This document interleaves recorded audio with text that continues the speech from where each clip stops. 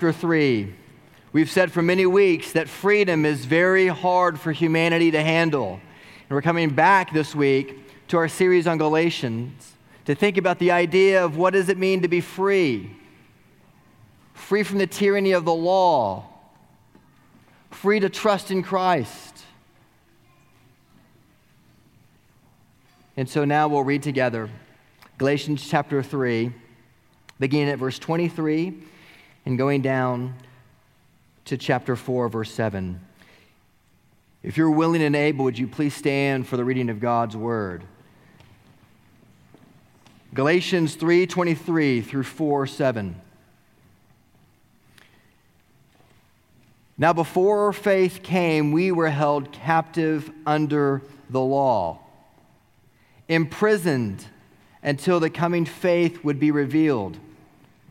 So then the law was our guardian until Christ came, in order that we might be justified by faith.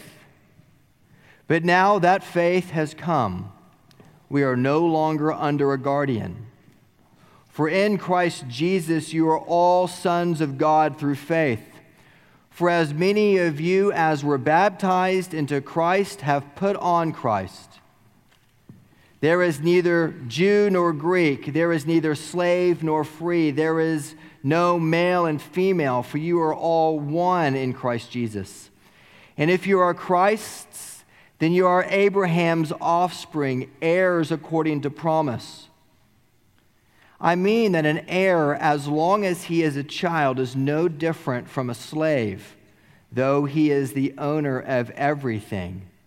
But he is under guardians and managers until the date set by his father. In the same way, we also, when we were children, were enslaved to the elementary principles of the world.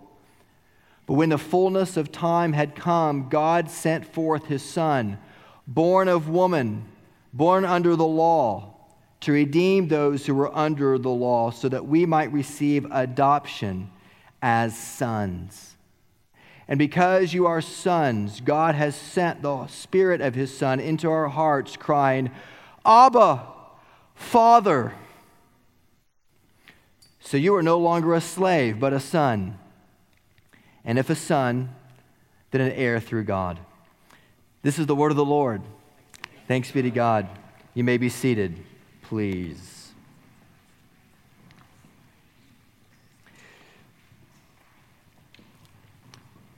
You drive by and you can't help but notice it. It's this beautiful, massive, ornate, amazing house. It's eerily familiar to you, yet you've never noticed it before because it's the kind of house you've always wanted to live in.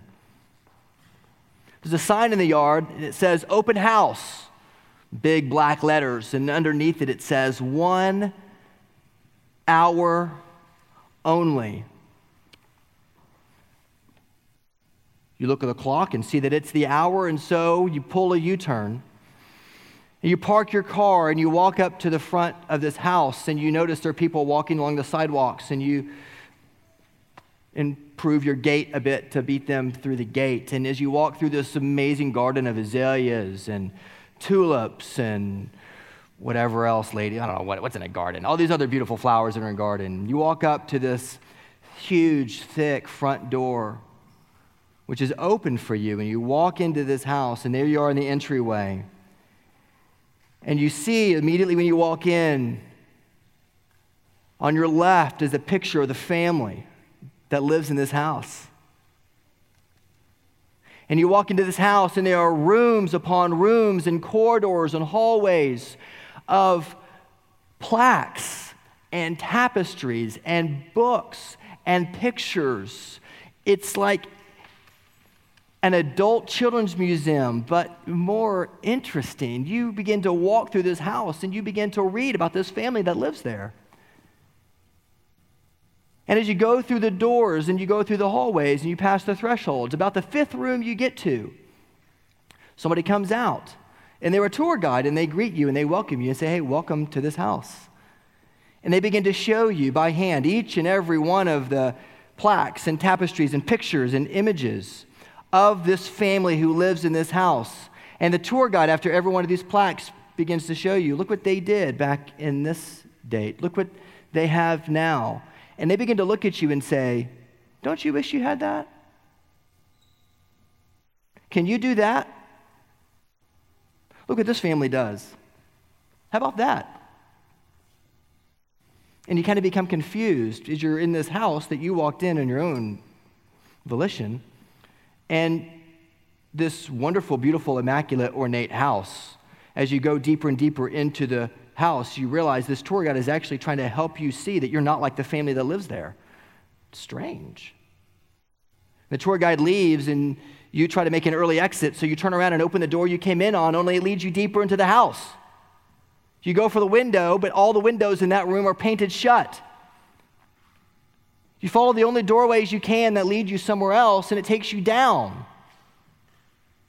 And this house, which was open for us, 1 hour only, this beautiful, ornate, amazing house that you've always wanted to live in, becomes not a house of wonder and amazement, it becomes a house of bondage. I can't get out of this house. And then you see, dancing along the wall, the shadow of someone coming down the stairway to you. And with each passing step, you begin to get more nervous because you don't want to be with anybody right now. You want to get out. And you see the flicker of the candle as the person carrying this candle comes closer to you. And you see a hand reach out to you, and you take that hand, and they slowly, very tenderly lead you up the stairway into the light.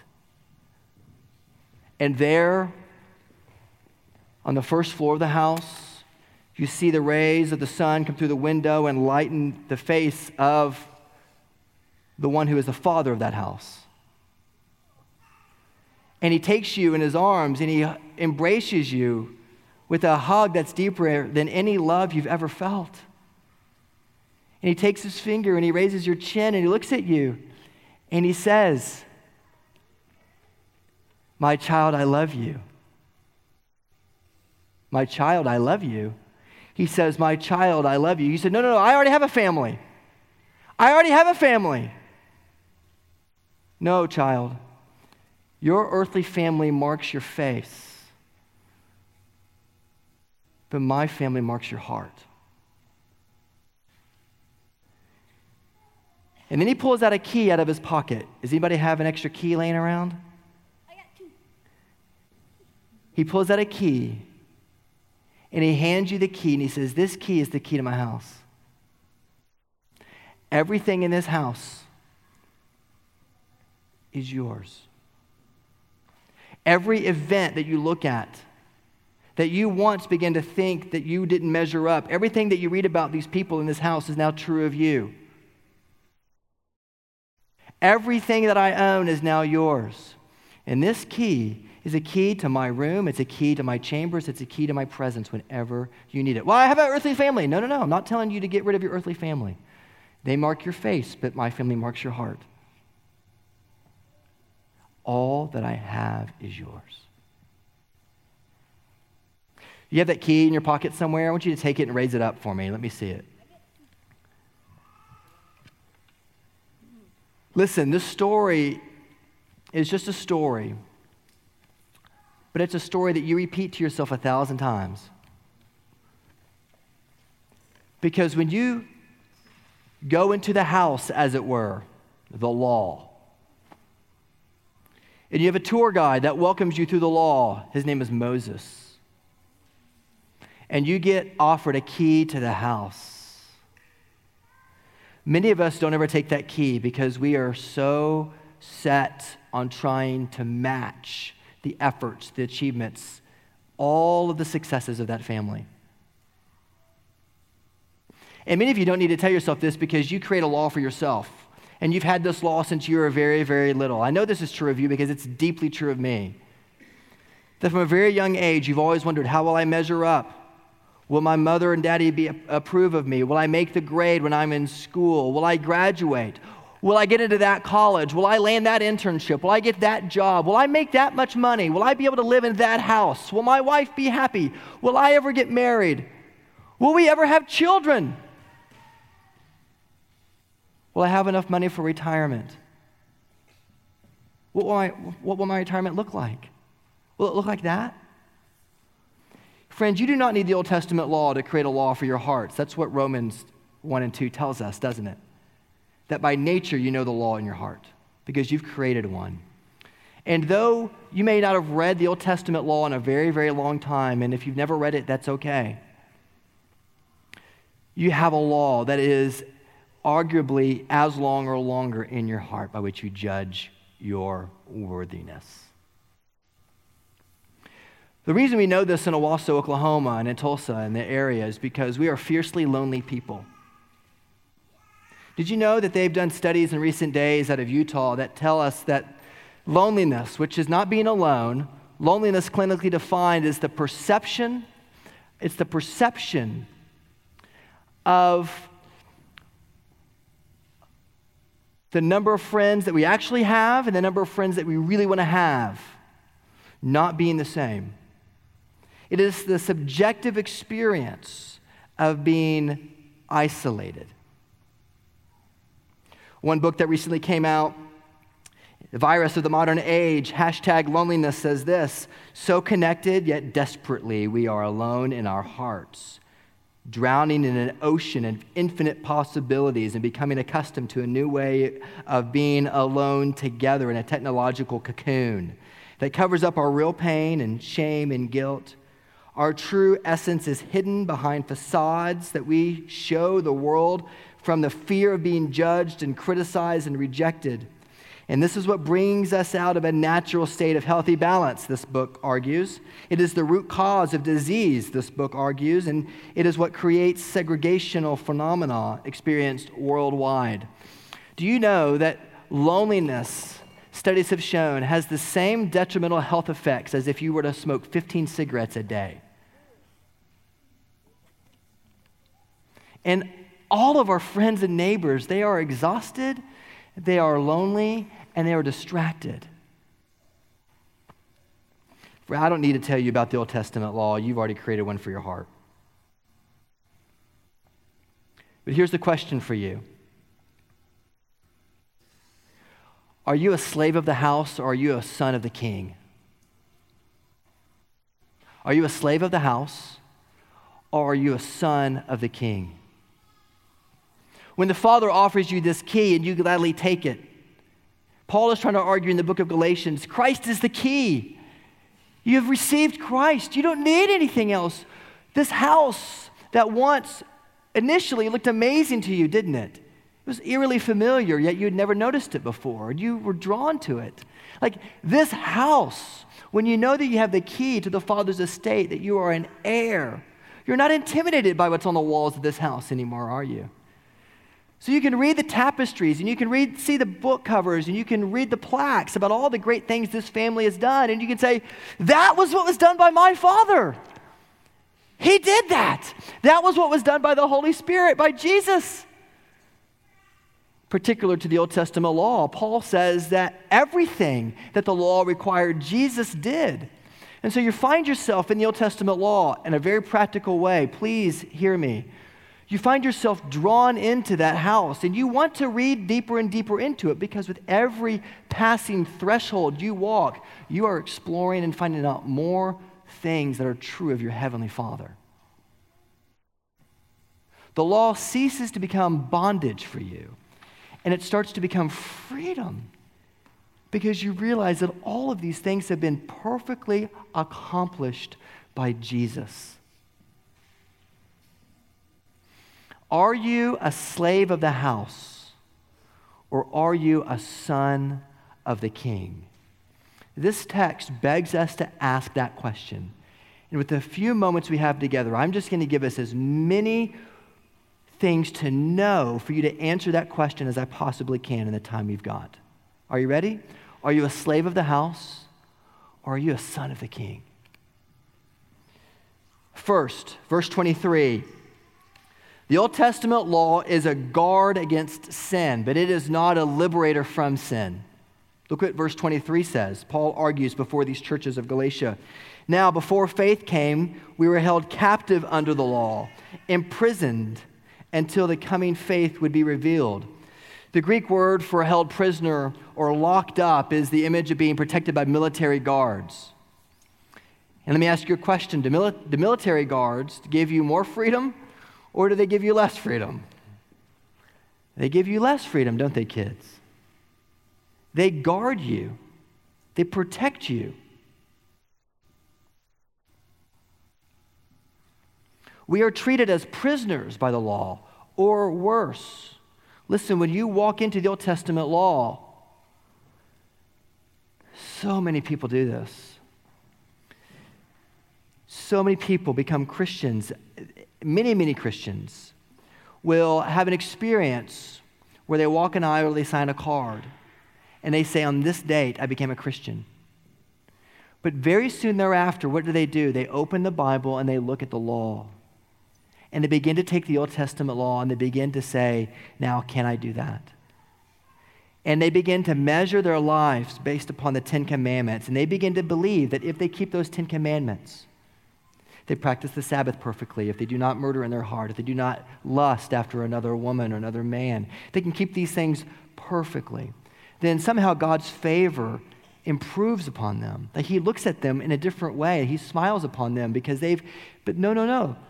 That is another form of bondage, don't you see?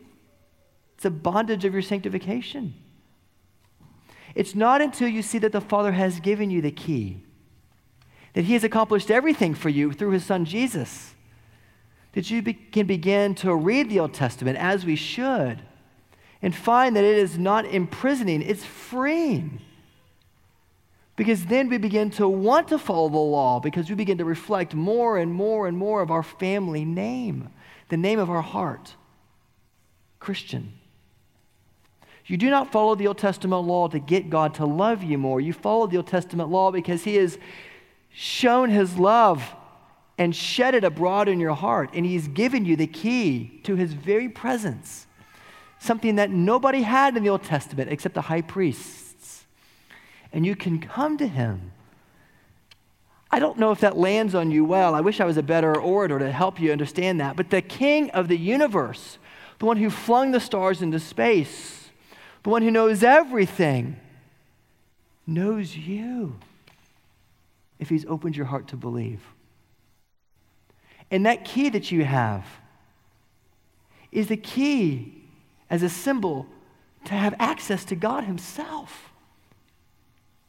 The law was set up as a guard for us until the time of faith. But do not let your religious practices fall back into a kind of law-keeping. One philosopher said that religious beliefs and practices may mutate into a kind of self-serving substitute for the service of God. People start to use their religion to get rich or get happy or to feel good about themselves. They use it to build a power base or simply to secure and enrich a comfortable middle-class life. Why would you want to build or secure a comfortable middle-class life through keeping the law when you have the key to a house with infinite wealth?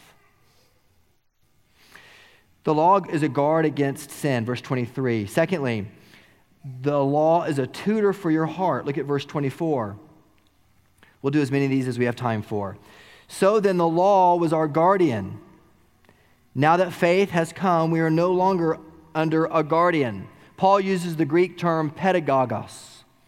It's the Greek term for a pedagogue, a teacher, right? It's a tutor.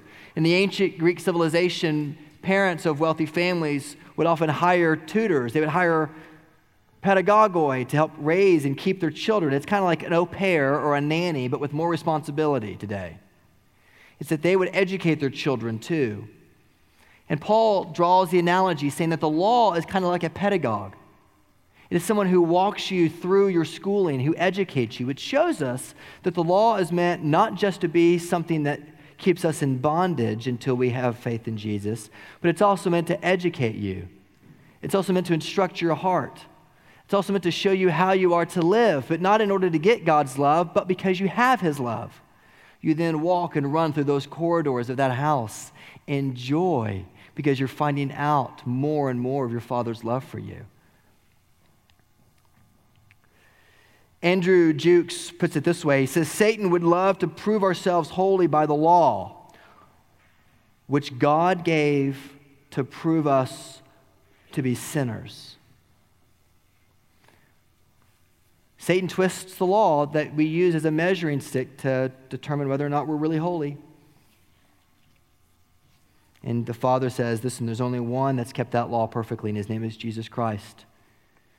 And I, together with the Holy Spirit, have existed eternally in perfect fellowship with him. We know what love is because we've experienced it for all eternity. And out of the overflow of our love, we created a world to share that love. But Adam fell in sin. And with him, all of humanity fell as well.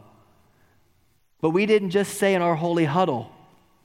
We moved out because we broke fellowship of the Holy Trinity. We sent our one and only begotten Son. And the Father sent Christ to live a perfect life for you and die the death that you deserved, so that the Father one day could wrap you in his arms with a love deeper than any love you've ever felt, and raise your chin and smile upon your face and hand you the key and say, would you take it? Everything I have is yours. When I look at you, I no longer see you as somebody coming to an open house, a stranger. I see you as my son or my daughter, an heir of all that I have is now given to you. Friends, the law is a guard for us. The law is a tutor for us. And thirdly, the law points us to Christ. Verse 24, in order that we might be justified by faith. But now that faith has come, we are no longer under a guardian. Listen, the law shows us that salvation can only be done by grace, because have you ever tried to keep the law? Good luck. All of us know by experience we can't keep the law. I mean, not to mention the own law that you create in your own heart about how you measure up or don't measure up. You're killing yourself over it. Listen, some of you mothers you beat yourself up week after week thinking that you're not a good mother. Your kids deserve a better mother, that your dads, that like you want to be the dad that you aren't, and you continue to beat yourself up. Listen, God called you to be the father and the mother of that child because you're the perfect father and mother of that child he gave you. Nobody could be a better parent than you can be to your child. And you need to hear the smiling gaze of your father saying, I know it's hard, but lift up your chin. Those of you who long to be married but aren't yet married, God knows that he has you exactly where he has you, because it's exactly what he wants you to do right now in your life. He wants you to wait on him and trust in him. He's a good father. He is not a mean, pernicious, angry father. Many of us, when we read the very last chapters, this is the fourth thing that we see, that we have a Father in heaven who is good. Notice what it says. It says, because you are sons, God has sent the Spirit of his Son into our hearts, crying, Abba, Father. Your earthly father's name marks your face, but this Father marks your heart. And you can cry out to him, because you are no longer a slave, but you are a son. And if you are a son, then an heir through God. We know that God is a good father. Why? Because at the appointed time, God sent his own Son to be incarnate in the flesh, to be born of a woman. Just at the time when the roads of the Romans the infrastructure of the ancient world was built in such a way that communication can happen around the turn of the birth of Jesus. God said this is the time when Jesus is to be born to Mary. And he's to be born a Jew under the law to keep it perfectly, so that all of us who are under the law because of our sin might be redeemed out from under it, because we have a perfect law keeper who represents us, just like our government represents us in Washington. Although please don't carry that illustration too far. So Jesus represents us before the Father, but he does it perfectly. And just like you have a hard time sometimes projecting this whole idea of representation, because we grew up as modern Americans with a government that sometimes gets it right and sometimes doesn't, whatever you may think. So also we project our understanding of our Father onto God the Father. Michael Foucault is a French philosopher who died in 1983, and when he was a young man, he had an amazing mind. But he could not get past this idea in Christianity that God is a father. Because his father was a surgeon in France, and a very good one. In fact, as a young child, Michael Foucault demonstrated some immaturity, and his father wanted to help him mature as a young man, and so he told his son to meet him at the hospital one day, and so the son met him at the hospital, and he said, now I want you to scrub in. You're going to go into surgery with me. No, Dad, I don't want to go to surgery with you. No, I want you to go to, I'm deathly afraid of blood. No, son, you need to go into surgery with me.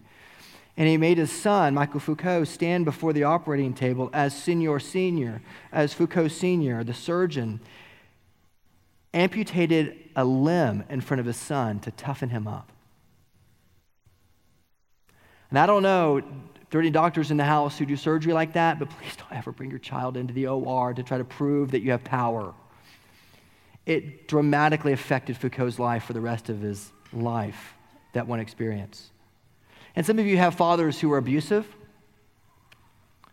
Some of you have fathers who are abusive in the worst way that I can't talk about publicly, lest we be so distracted by it. Some of us had fathers who were not even there, who worked a lot. Some of us had fathers who were overbearing, helicopter dads. We just wanted to get out of the house. We couldn't wait to graduate from high school. The image that the Father in heaven wants you to project is not the image of your Father onto God. It's actually God the Father onto the Father that you always long to have. And that if you're a father today, you should long to become. We sometimes make the misstep of projecting our image of the Father onto God the Father, but it should actually be the reverse. And here's a good Father, a loving Father, a caring Father who has given you a key to everything. He has adopted you as his own child. The law is a guard. The law is a tutor. The law points us to Christ. And we find that we have a Father in heaven through the work of Jesus who accepts us just as he accepts his own Son.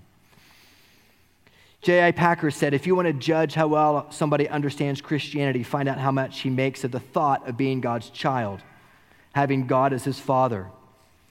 If this thought does not prompt and comfort, or doesn't control his worship and his prayers and his whole life's outlook, it means that he does not understand Christianity very well at all.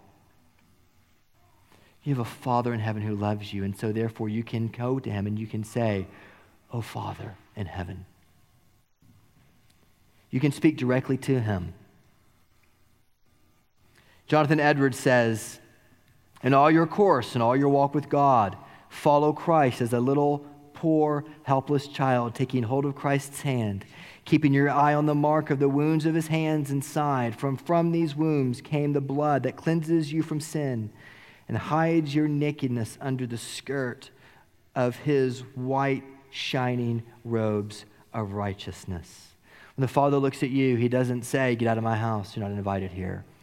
If you trust in Christ, the older brother, the one who finished the law, he embraces you with an embrace deeper than any love you've ever felt. And he raises your chin and he says to you, "Now tell me, you have a key. Are you a slave of the law?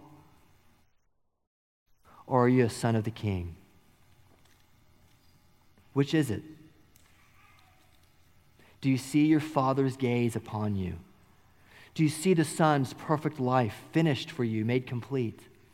And do you see that the only course, therefore, is to run to him, to receive his embrace, to accept his loving smile, and to grow in deeper and deeper repentance and trust in this fatherly care?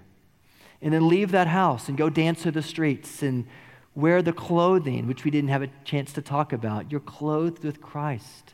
You wear Christ's clothing. You imitate him. You live like him throughout the street. Why? Because you've been marked by a new name on your heart. Oh, friends, don't live like a slave. You have the acceptance of your Heavenly Father if you're a Christian. What better news could there be? Are you a slave of the house? Or are you a son of the King? Christ is the key. Do you have him? Let's pray together.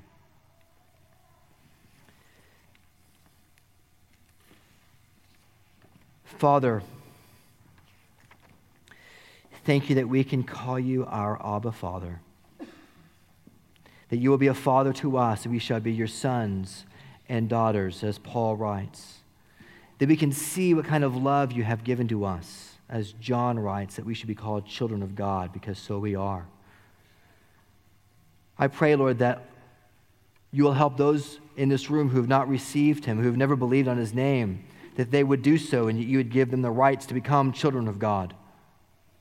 Thank you, Father, for Jesus, who became like us in every respect, so that he might become a merciful and faithful high priest in the service of your kingdom, to make propitiation for the sins of me and all of us who by grace are saved. And I pray, Father, that you would help us to now go outside the gate, to suffer, to live for, to imitate, to enjoy the good news that though our earthly family's name marks our face, the name of the Lord Jesus Christ and his finished work for us and the completion of the law and our salvation marks our heart.